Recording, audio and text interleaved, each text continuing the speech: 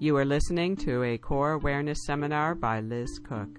Her website is www.coreawareness.com. That's C-O-R-E awareness.com. Please note that Core Awareness is a trademark signature of Liz Cook, her workshops, seminars, books, and CDs. The information presented in the seminar is in no way intended as a substitute for receiving professional medical care. The design and purpose of the seminar is to provide information and to simply educate.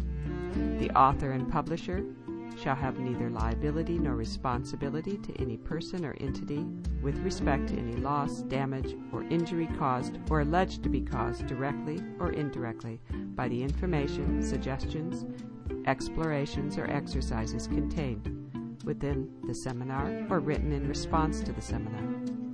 The author is not a medical authority, and she is not qualified to diagnose or prescribe any therapy.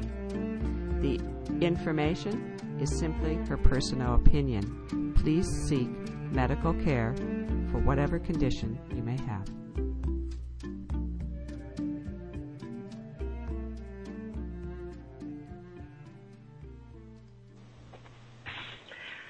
So I want to welcome Tom Myers. We're here to do a part 2 on conversations around the psoas. And for those of you joining us, I'm Liz Cook. My website is Core Awareness. I'm the author of the psoas book.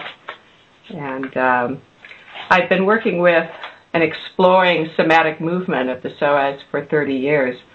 Tom Myers' background is as a certified advanced Rolfer. He worked with Ida Rolf and Moshe Feldenkrais. And he is the author of Anatomy Trains, and it directs kinesis and works all over the world and has worked over 30 years in different settings, working with integration of the body through physical work. And I have invited him here to have a conversation. Our first conversation is part 1, where we begin to look at our differences about how to work with the psoas and why we both take the attitudes that we do. And we found that there was a lot of collaboration on ideas around the psoas. So really, its approach that seems to be one of our differences. So I wanted to kind of fine-tune that and also to cover some areas that in part 1 we introduced but didn't get to go to. So picking up some of the strings of our conversation. So welcome, Tom. Thank you, Liz. It's great to have this opportunity and always fun to speak with you. Thank you. And last time we got to do this in my house, and so we got to look at each other and actually have a conversation. This time we're doing it over the phone, so our transitions may be a little more awkward because we just have to stop and the other one has to pick up. So we won't have those eye-body cues to work with. No, and I bet you aren't looking out over a field that's absolutely covered with a full yard's, worth of snow, 3 feet of snow all over everything, everywhere. Oh, how gorgeous. That's happening in your Santa Cruz, California. No, but you sat in my room, so I'm looking out over that beautiful, the garden, and it's a very gray sky here today, although I think we're done with the rain, and spring is showing itself everywhere, so we're getting... I love your house. I feel great that you're there. Yeah, so I'm looking at the beginning of spring happening here, so it will come. It will return. Okay. Well, so I'm getting the hell out of Dodge. I'm going to Australia where it's already summertime, and I'll be there for a couple of weeks. So I'm glad we were able to get this in before that happened. Yeah, and I'm following you to Australia. I'm going to be in Sydney and Melbourne for the first time, teaching in both places. So I'll be the follow-up act after you, and great. Hopefully people will connect with both of us. Yeah. If you can send me anything, I'm happy to put that out in my... Oh, I'd be happy to. Thank you. Thank you so much. Well, I feel very privileged to have your attention and time because besides myself, I think you know more about the psoas than anybody, and certainly from the biomechanical anatomy aspect, I think you're king of the psoas, and you've written lots of articles on the psoas in massage and body work. I was kind of taking a quick look over them today because they were the inspiration for me to write my article for Massage and Bodywork with David Berselli, who's an international trauma recovery expert.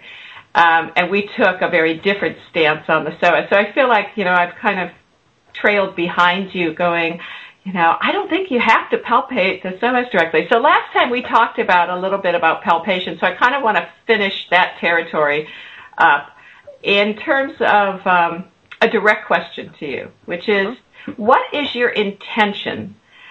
Well, just to frame it for people, hopefully everybody's listened to part one, but just to kind of frame it, we were talking last time about this idea that why is the psoas so different than any other tissue that you would directly palpate? So what's so sacred about the psoas? So I'm kind of picking up that string because I feel like I'm not done saying what's so sacred about the psoas. But so my direct question to you is, what is your intention when directly palpating the psoas? What are you hoping you or your students are doing? What are they doing? Okay, so my primary intention is to create a complete body image.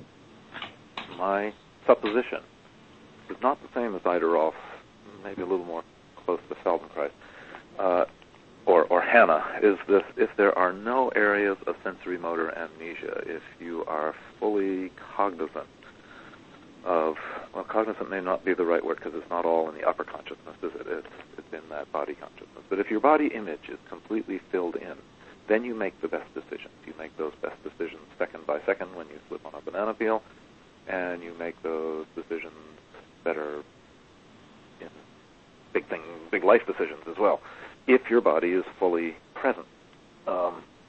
So my intention in touching the psoas is the same as my intention in touching the scalenes or the brachialis or anything else, is that I want the person to have a complete body image, and so many people, this part of the body is lacking in terms of its image. And the image is not simply the image of the object itself, it's the image of the object in action, in motion.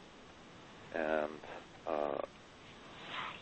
so we're not only trying to fill in holes in the specular image, the image of the body itself, the kinesthetic body as perceived, but also as the body in motion. And I don't think that in that I differ very much from what you're trying to do. So what I would say is the difference for me is that I believe that, or what I've observed, I kind of take a Chinese perspective on this. I was thinking a lot about object versus process. Okay, so when we think of the psoas as object, or we think of the human as object, it's a very different perception than if we think of ourselves as a process, as a living process. So I look at what is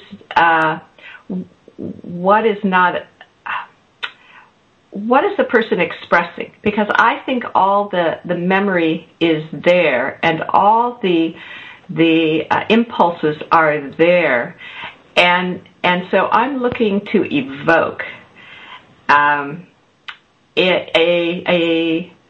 resolution, because the psoas is associated with trauma, but also an awakening of longing, and I find that we'll get into birthing practices, but I find that that's part of the disruption, and you mentioned that last time as well.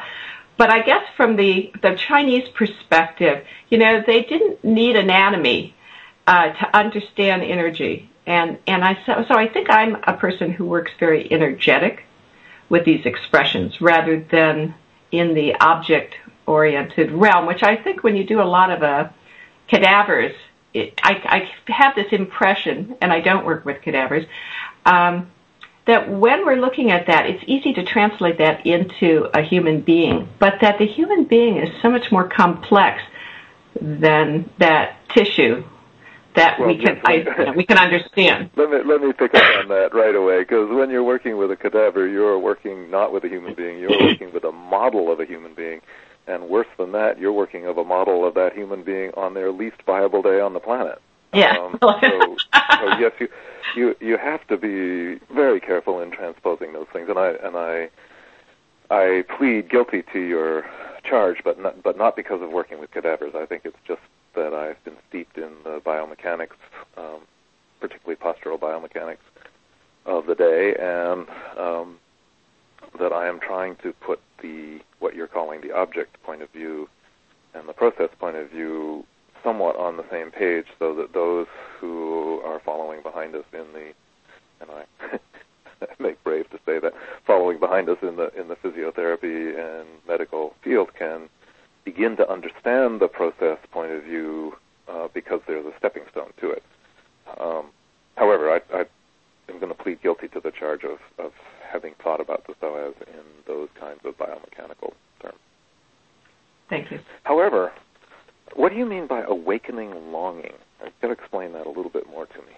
Well, okay, because I'm working somatically. I'm not palpating. I'm not manipulating in any way, and I don't mean that in a negative term, but I'm not eliciting something on a physical, doing something to someone. I am helping them reawaken any somatic lack thereof of that wholeness that you're referring to. And I don't even know if that's my intention. I think my intention is pleasure, to be quite frank.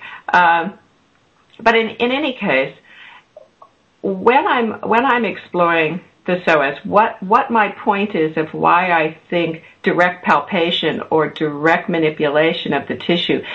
One of the things that came up in our last conversation, a response people had was, oh, you don't like, and I hear this from other people as well, oh, you don't like touch.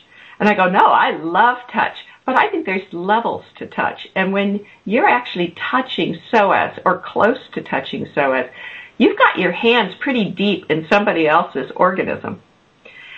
And I contend that when you do that, you're actually evoking a response, because the psoas is such a primal tissue that may not be as conducive as allowing someone to access that from the inside out, or actually recognize that that is the only way we wake up, is from the inside out.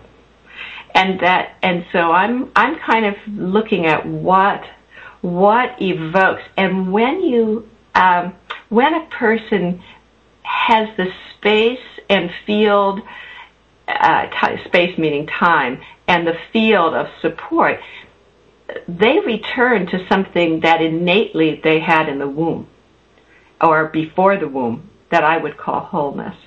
That seed even before we become a fetus, and the cell itself is the symbol of wholeness. So we all began whole, and so when we're in wholeness, there is a longing to become. As much as there's a longing or a desire to survive, there's a longing to innovate. So that's what I'm talking about, longing. A longing to innovate, to blossom, to open, to become all that you are. I just see it over and over again. People who are closed down, who open, and they just literally look like a flower to me. But great. You're not going to get any argument from me on that whole process. I'm very much there as well. There was so much in the last paragraph that I would like to respond to, starting with, we don't work on people, we work in people. I'll definitely take the accusation, if that's what it is, that we're working deeply within somebody when we work with the psoas, but I would say we're not working as deeply as people who work with the craniosacral pulse. A craniosacral therapist puts their hand on your head and uses 5 grams or less of pressure, and yet they can reach very deeply into the system and do more damage, in my opinion. They can do wonderful things, but somebody who gets into the cranial system, they kind of come in under the radar. They're very deep in the body, and that or a visceral manipulator can do some pretty incredibly wonderful or incredibly damaging things on somebody, and it's not a question of the heft of the touch. Right.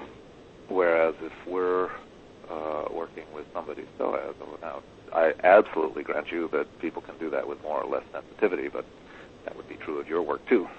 People could do it with more or less sensitivity. So we're not arguing about creating the feeling of innovation or longing for reunion. I'm right there with you on that. We're just talking about what's an effective way to do that, and I like your way, but I also like touch, and don't feel that there's any outlaw of touch on these very sensitive things. You just got to know what you're doing when you get there. I don't want a weekend wonder who's learned craniosacral therapy in 4 days from someplace we won't mention and now puts themselves forth as a professional in craniosacral therapy. I want an osteopath who spent 3 or 4 years with this under the tutelage of people who really know their game, because I'm offering an incredibly delicate system, a system of membranes around my brain and my brain itself, and the spinal cord to their hands. And if I'm offering that system to their hands, and on top of that, the touch that they're using is so light that I really have no idea what they're doing, I really want to have faith that they are competent. And what I hear is that in the early days of this, you might have encountered a Rolfer or encountered some of your clients who had encountered Rolfers who were not working with that kind of sensitivity, who were plunging their hands in, working the psoas as if it were not such a physiological muscle. And right there, I'm going to agree with you, too. I'm not in favor of that kind of work at all. But I would still say to you, I think I said this last time, is what is it about the psoas that puts it out of bounds for touch? If the gluteus is open for touch and the piriformis is open for touch, what makes the psoas so different from the rest of these? I think what I'm suggesting is not touch, but and I think you're right. I have a strong reaction to what I've witnessed over the years, from and still see today, of people. Well, let me put it another way. It's not only who works with the psoas and how they work, it's their mentality of why they're working in the way they do, because there's the fix-it model. So that's part of my reaction, is around the idea that you're going to fix someone. I think that's a top-down model, no matter how you want to look at it. And I'm not opposed to I have body work. I don't have as much as I used to, but I thoroughly, love body work and being touched. So it has to do with why are we touching the psoas? And my feeling is that the indirectness, so you're working with the tensegrity system, and you're working with fascial system. You can get a response, so to speak, or a conversation, or reading the psoas, or whatever we're trying to evoke, which is why I started with that question. It was, what is our intention here? Why are we working with the psoas in the first place, except that it's part of, the human tissue. We're not going into the brain, we're not going into the blood, So why wouldn't we elicit, and how do we differentiate what we're eliciting in the psoas from a little bit further away than the direct palpation of that tissue? Why wouldn't we work with that which is what the psoas is messaging? So I guess that takes me to my idea that the psoas is a messenger, and as the messenger, don't shoot the messenger. The messenger is not the issue. The messenger is letting you know that there's a lack of integrity in the organism. You'll get no problem with me from that either. The psoas and to some extent the piriformis behind it are very much the result of the mechanical forces, and I'm just going to stick with biomechanics here for a moment. I think any part of the body, including the psoas, and I love your image of the psoas as the lower tongue of the spine. I'm probably not quoting you correctly, but I've been thinking about that a lot since you said it. And all of that poetry and all of that emotion, I'm glad to be there. But if I were just to look at the biomechanics of a human being, we have the same muscles and bones as most four-legged. We have most of the same muscles and bones as any four-legged creature, and unusually we have swept ourselves up so that we stand primarily on our hind legs, where most four-legged creatures stand on their foreleg, put most of their weight on their foreleg, and that's necessitated some very, very different biomechanics of the pelvis, and you really don't see very many dogs or deer with the kinds of low back problems that plague human beings, whatever the sources of sitting or the rest of the things that we all know about that could be contributing to this. So when you swing the pelvis around, you are essentially extending the hip a very great deal. We live from day to day at this moment standing up. I am sitting with my hip more extended than my cat's like or my horse would like. If you take an animal and swing them around into that position, put the femur in the same line as the spine, you'll get a nonverbal message from that animal well before you reach the femur being in line with the spine that they don't like that. And yet that's where we hang out. So I just do think, even if you don't like biomechanics, and I understand that you don't, that there's a substantial mechanical difference in how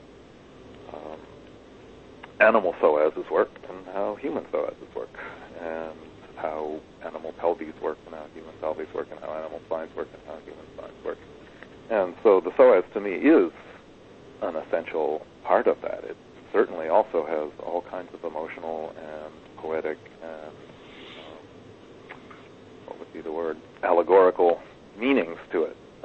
But again, I don't think it's that much different from the rest of the body in that I find lots of allegorical meaning in the hamstring and in the pectoralis minor muscle, and lots of emotion stored in the butt and on the inside of the legs. It's not unique to the psoas, so I'm still wondering why the psoas gets this very special treatment in your mind. I think it gets a special treatment, and I want to correct that. I'm not opposed to the biomechanical model. It's certainly the only one I knew for a long time.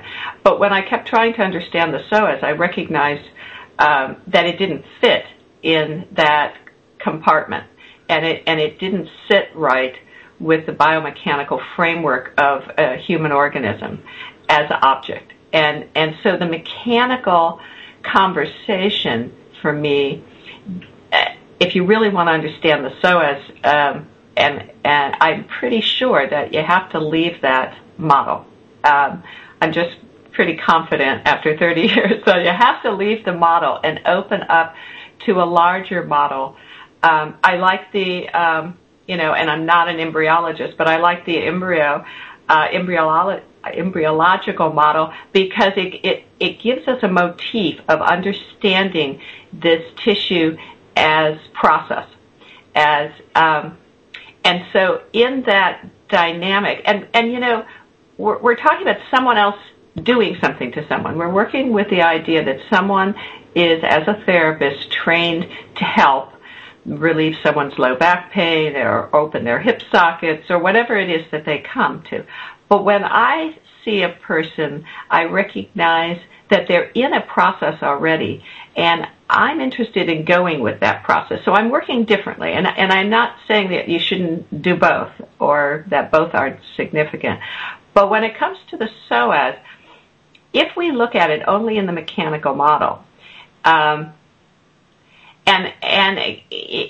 there's a slight inference that emotions or the poetic part of it isn't significant. But I think if we stick, it's like our poetry about, the sun setting. As long as we keep thinking the sun is setting, we don't actually understand what we're doing here in the universe. So if we hold a mechanical model of the psoas as something, then we keep treating it as if it needs something because the system is standing up in gravity. But, the psoas has evolved in response to the fact that we stood up.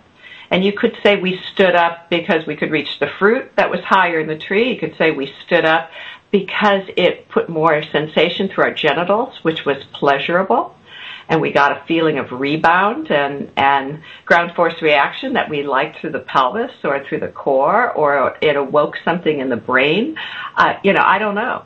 But I think we need a different motif if we're going to understand this, the psoas as process rather than the psoas as object. I guess that's I don't know if I'm being clear about that. But. No, you're being perfectly clear. There are just a couple of presumptions.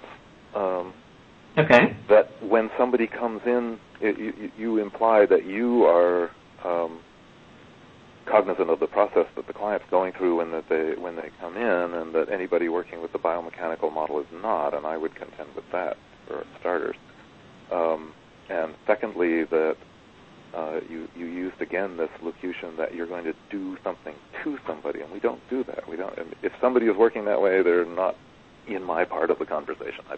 I'm not interested in doing things to people. So that if I put my hand on somebody's psoas or near somebody's psoas, because you can't actually touch it, of course, it's underneath layers and layers and layers of tissue.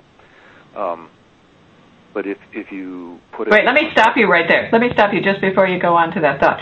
There's a difference if you put your hand near the psoas versus on the psoas. And people do put their hand on the psoas. So that's a good clarification that I need to mention, which means people dig into someone's physical body.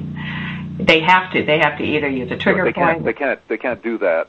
The sternocleidomastoid you can pick up, and it's quite near the surface, but you can't get through to the psoas without going through 3 layers of abdominal muscle and associated fascia, and organs, peritoneum, and then the other side of the peritoneum before you get even to the fascia on the outside of the psoas. I'm saying that the psoas is removed more than most from your direct touch. Yes. Okay. So that's really my point, and I have to say that there are people who try really hard to directly work with the psoas by moving fascia and organs and arteries out of the. I mean, because I see those people who. I recognize that my position in this conversation is representing lots of different manipulators, but some of whom do work from the top-down model, some of whom do work on people, and I just would have to say that.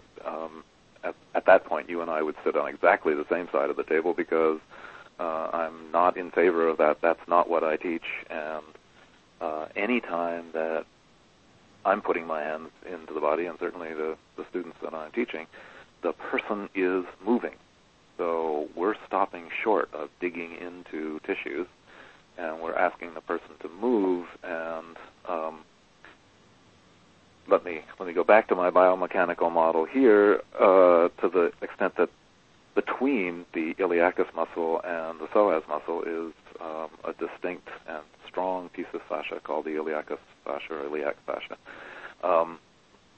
It is, I've observed it in a number of cadavers, both fresh and preserved, and you can feel it on lots of people, and the more it gets, if somebody is sitting in a pelvically retracted position for a good deal of time, that fascia knits up tight, and since that's knitting the iliacus and the psoas together, and since the iliacus cannot pull away from the hip bone because it's attached to that whole inside fossa of the hip bone, it tends to pull the psoas away from the back and interrupts the flow from your side or the biomechanics from my side, but in any case, there's a big interruption there. Okay. And I'm sure that I haven't seen them yet, I must say, I'm sure that there are exercises that you could devise or movements that you could devise that would separate the iliacus from the psoas. I must say that I feel, on the basis of my years of work, that if you give me even a few minutes, or a few minutes for a couple of sessions, to melt, and I use that word strongly, to melt that fascia in conjunction with the person moving so that I can feel when the psoas moves and when the iliacus moves so that I can feel them moving separately, that I can bring that back to a place where they would be ready to explore with you sooner than if they just do this all by exercise. And I'm sure you must have, over the years, had frustrations with trying to get people to feel this area of the body, and because of sensory motor amnesia, they are reluctant or are unable to feel it. And again, touch is a quicker way, in my mind, to help people contact their inner space. So in summary, I would say that if you give me somebody who has such an adhesion, so I would call it, can frequently come on the right side as a result of a bad appendectomy. It can come as a result of endometriosis. It can come as a result of simply standing with a retracted pelvis for a long time.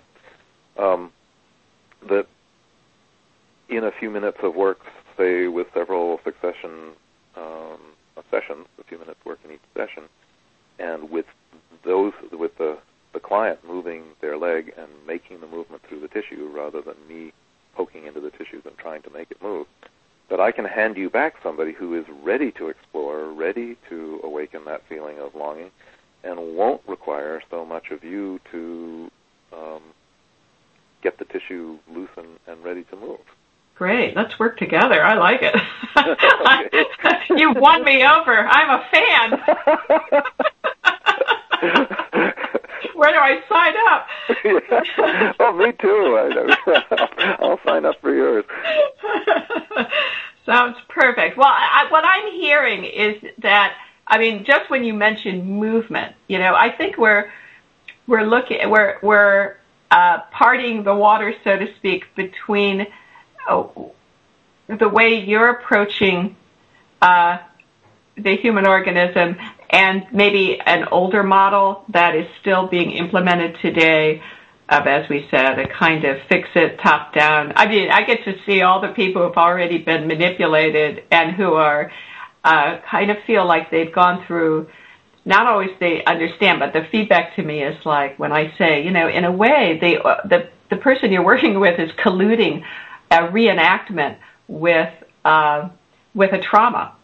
I'm absolutely with that, and I plead guilty to having done that earlier in my life. I think it's a legacy of Ida Rolf that's an unfortunate legacy, and I'm really in agreement with you there, but I would say that there are three models of, if you're working with somebody else, we really fall into three models.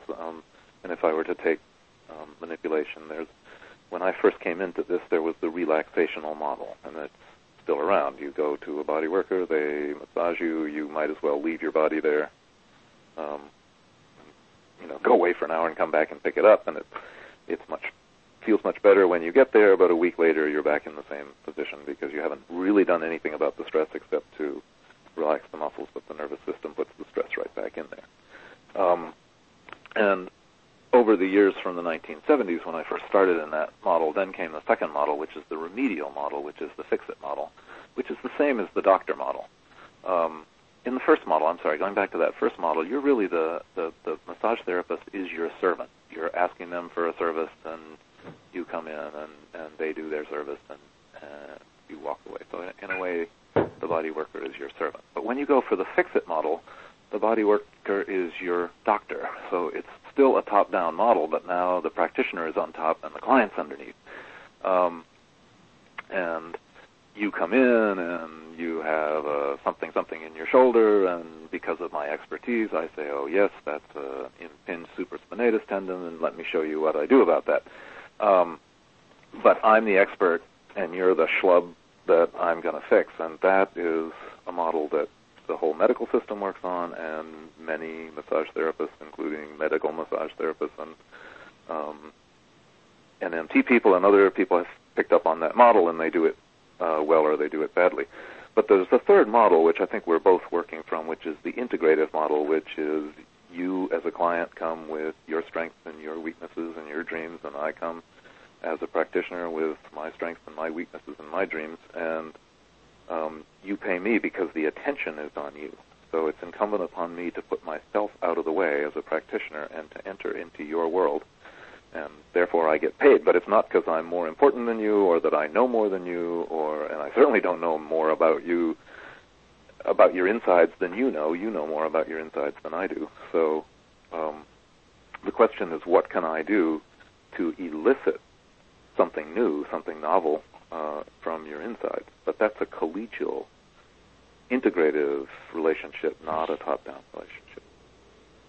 I agree. That's a beautifully put. Thank you.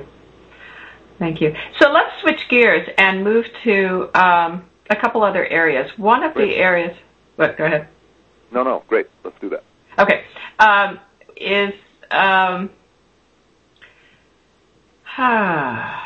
Well, I want to make sure we cover the pelvis, so let's go there. You had mentioned in the first one about the pelvis, and one of the things that I see, and I would love to pick your brain about, is what I think the psoas communicates a great deal of, and is engaged in, is actively engaged in, is a response from a lack of sacroiliac joint integrity.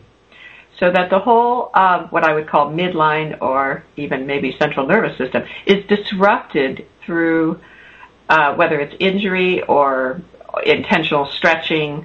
I work with so many young people who have a dysfunctional pelvis because of the lack of integrity of the sacroiliac joints. And therefore, they have psoas problems. I'm only going to have problems with and therefore they have psoas problems. I wonder if it hasn't gone the other way.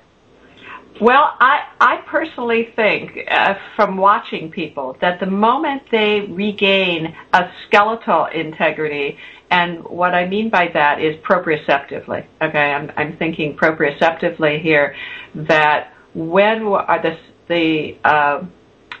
gravity, when a person feels their center of gravity and as a location, maybe you could say, or a place of organization, or just fire in your belly. I'm not sure, what terminology may express what I'm speaking about.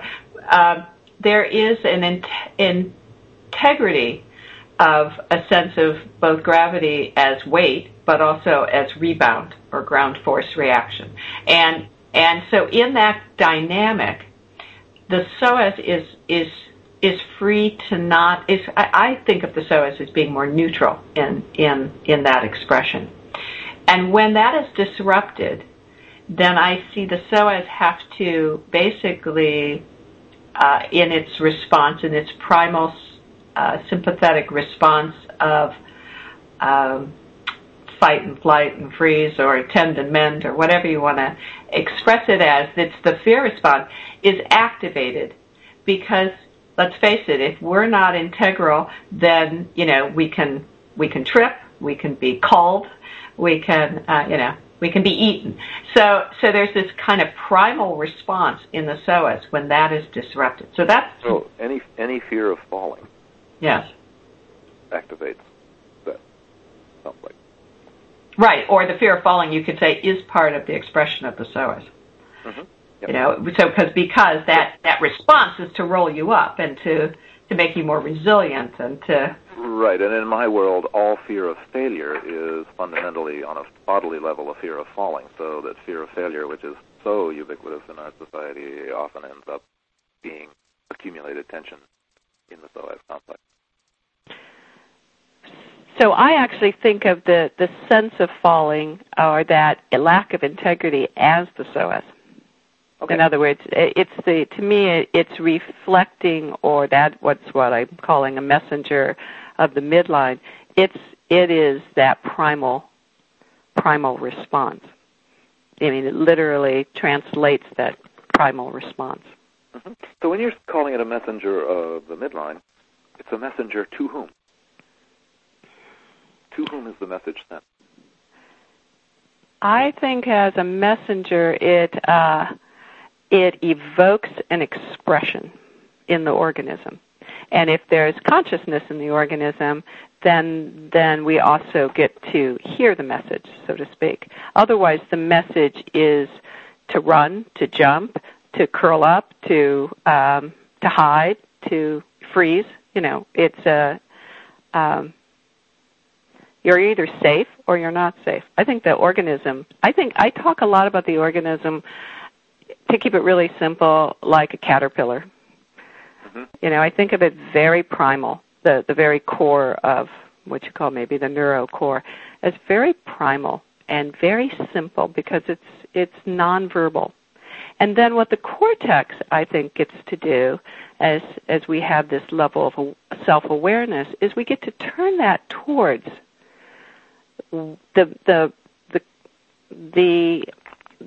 this primal response in the nervous system or in ourselves, and we get to actually reflect on it. We get to learn from it. We get to participate by recognizing ways that we can support ourselves, and we become more self-aware. So that's kind of that human potential we both spoke about as being vital or important.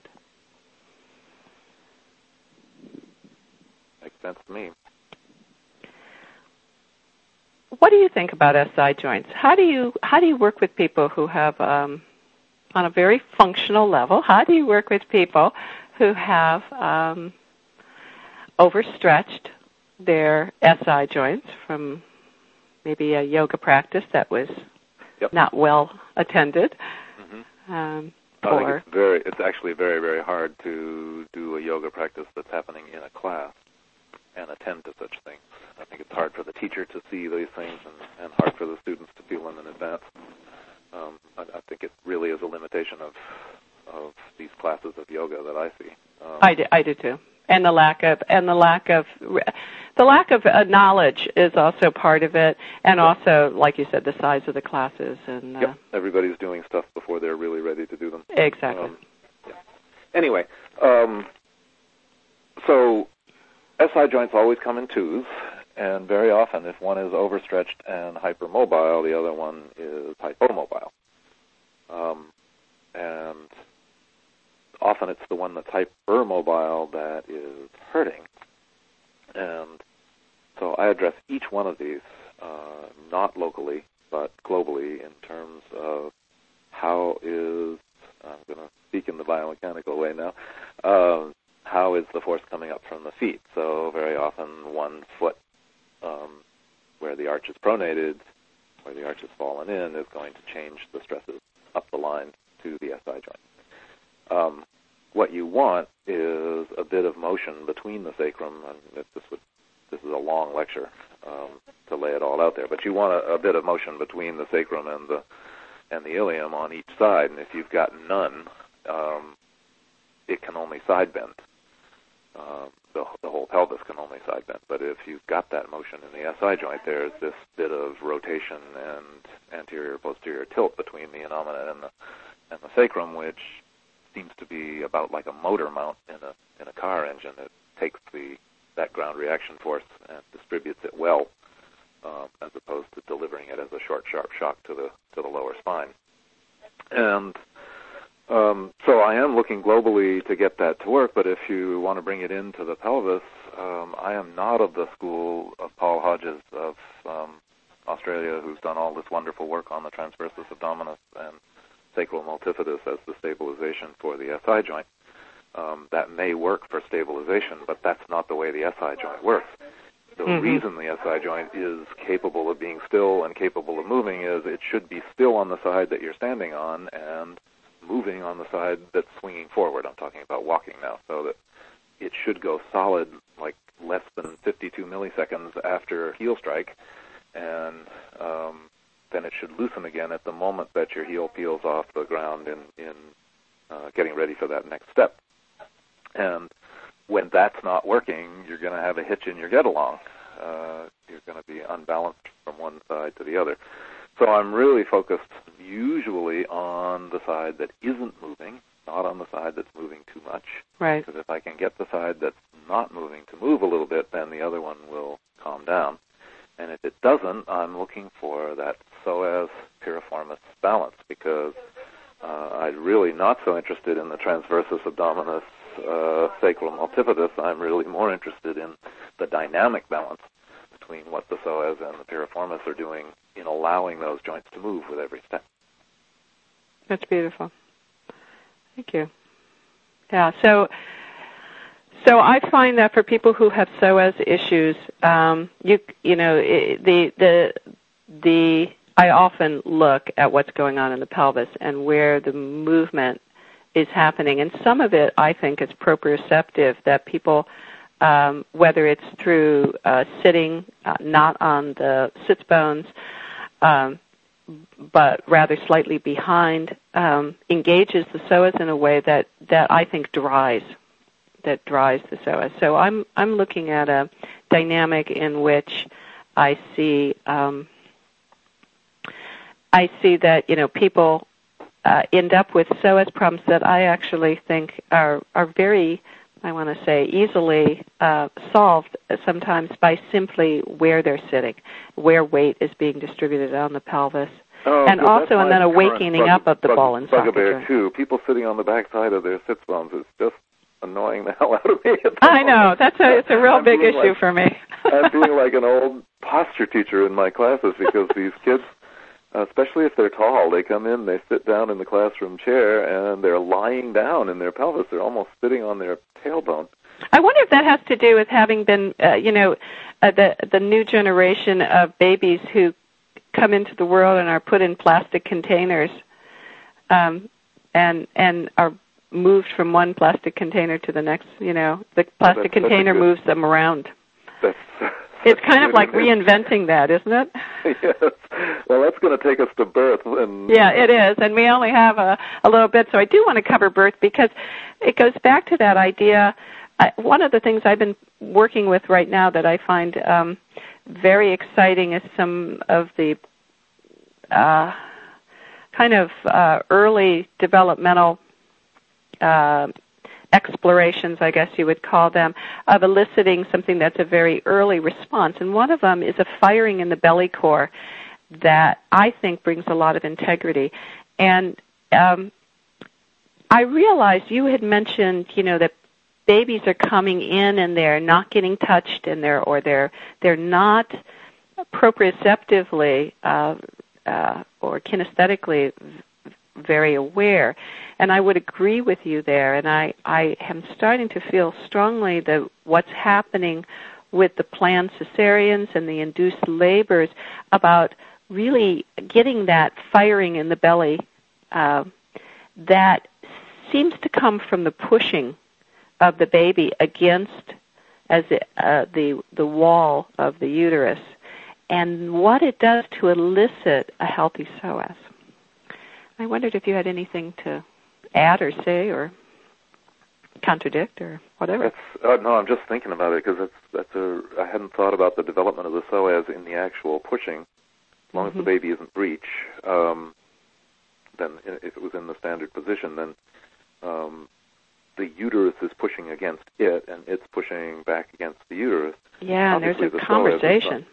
The psoas is not nearly as strong as it will be, and the bones are not ossified in the way that they will be. So they say that hiccuping, for instance, is how your diaphragm practices for breathing, because you don't breathe in the womb. The idea that you're breathing the amniotic fluid in and out of your lungs turns out to be a misnomer. The lungs are folded flat all during your womb time, and they don't open until you suddenly come out at the bottom of this very deep air ocean that we live in, and the air is pushed into your lungs. But in the womb, you don't breathe in and out. So the idea is that hiccups are a way of practicing that. So what you're suggesting is that pushing with your arms and legs, well, specifically with your legs and back here. Your legs and your head. Yeah, would be a chance to, both of those would exercise the psoas. If you pushed with your head, you'd have to stabilize the other side of your spine. So the psoas would be exercised in both ways. So that's an interesting idea. The general idea is that how are babies supposed to unfold into their movement versus how they are unfolding into their movement, and certainly a cesarean section is a very unnatural. I'm not against cesarean sections when they're necessary, but they're getting more and more elective in this country, and in Brazil, I'm told that it's a sign of economic hardship to have a vaginal birth, that anybody who can has an elective C-section. And I don't know, it will be interesting to see what that generation of Brazilians is like without the squeezing through the birth canal, which is a very, very important thing chemically. Yes. And it doesn't, it doesn't count. It just counts for these induced It doesn't count if the woman's gone through some labor, because that squeezes the brown fat, and the brown fat is full of noradrenaline, and the noradrenaline gets the baby ready for the outside world. And so if you've been partially through labor and then decide that it's placenta previa or shoulder dystocia or I don't know what, and you're going to do a C-section, that's one thing. But an elective C-section, the baby never gets any of that squeezing, and any of that stimulation, any of that proprioceptive,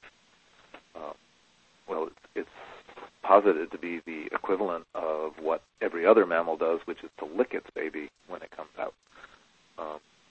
Right, what we call the hormones of love. Squeeze through the vaginal canal the way we are, but all other mammals lick their babies when they come out, and that licking provides that kind of proprioceptive stimulation to get things started. And then, once we get through the first day, I can really go on and on about birth for a long time. The baby should be bonded with mothers. You should not be taking the baby away. You should not be cutting the cord in the first 15 seconds. These are absolutely essential chemical setting points for the baby and emotional setting points for the baby. But if you talk chemistry, then the scientists listen to you. But these are such important bonding points, and if we take them away, we are inventing a society that bases itself on credit cards instead of basing itself on relationships.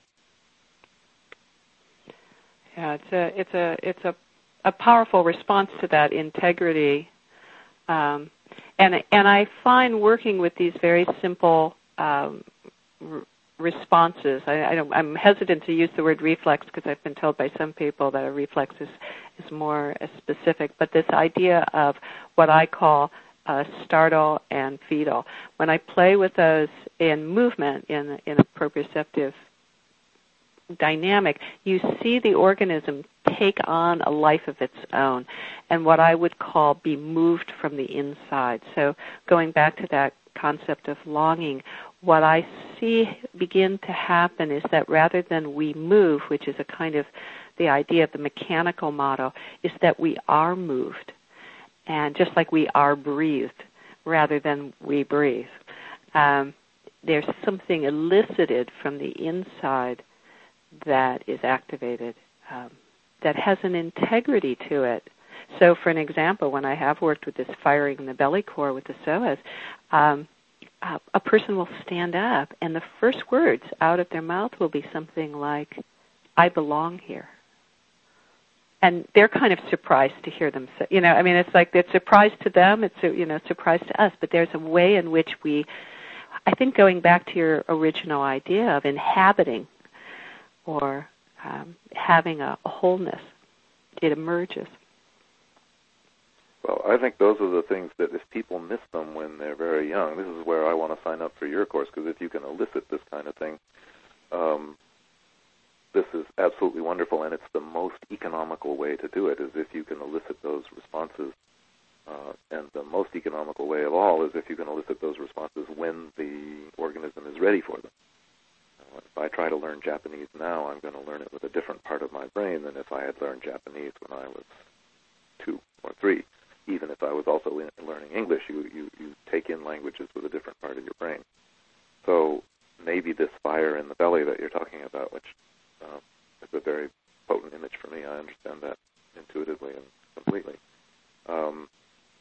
Maybe that fire in the belly is supposed to occur at age 2 or 3, and it's good when it occurs at age 40, but it would be better still for the organism if it occurred at the time when that kind of thing is supposed to be awakened. So that talks to us not as therapists or adult educators, but how do we educate our children from the get-go, and which means educating parents about educating children. Right, which is a passion of mine. Mm-hmm. And it sounds like it's a passion of yours. Yes, and Bonnie Bainbridge-Cohen and has specific things to say about this, and Emily Conrad certainly refers to this, and Karen McHose, Andrea Olson.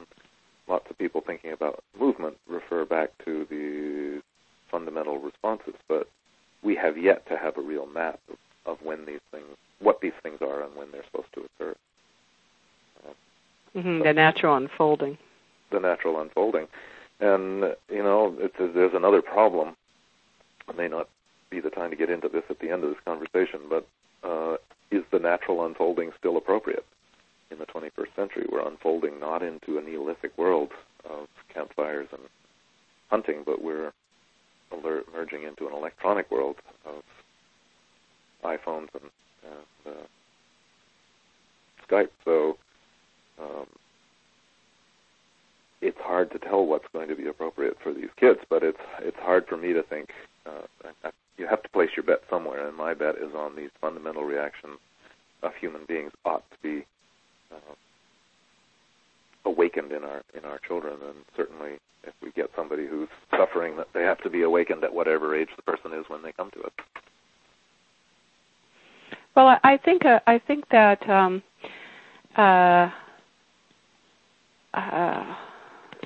the book,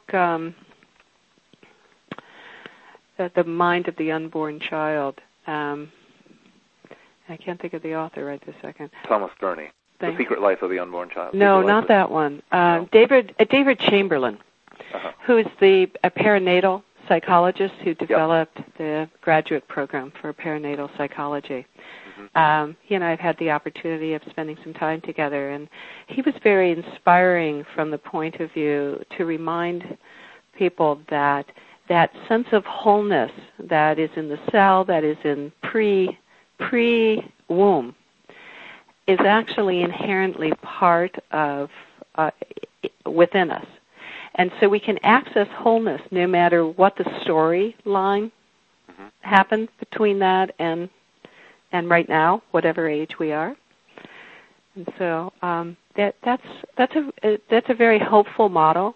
One of the reasons I like shifting models is because sometimes the biomechanical, people come and say, do I need to learn to live with this for the rest of my life, or is this ever going to be able to change?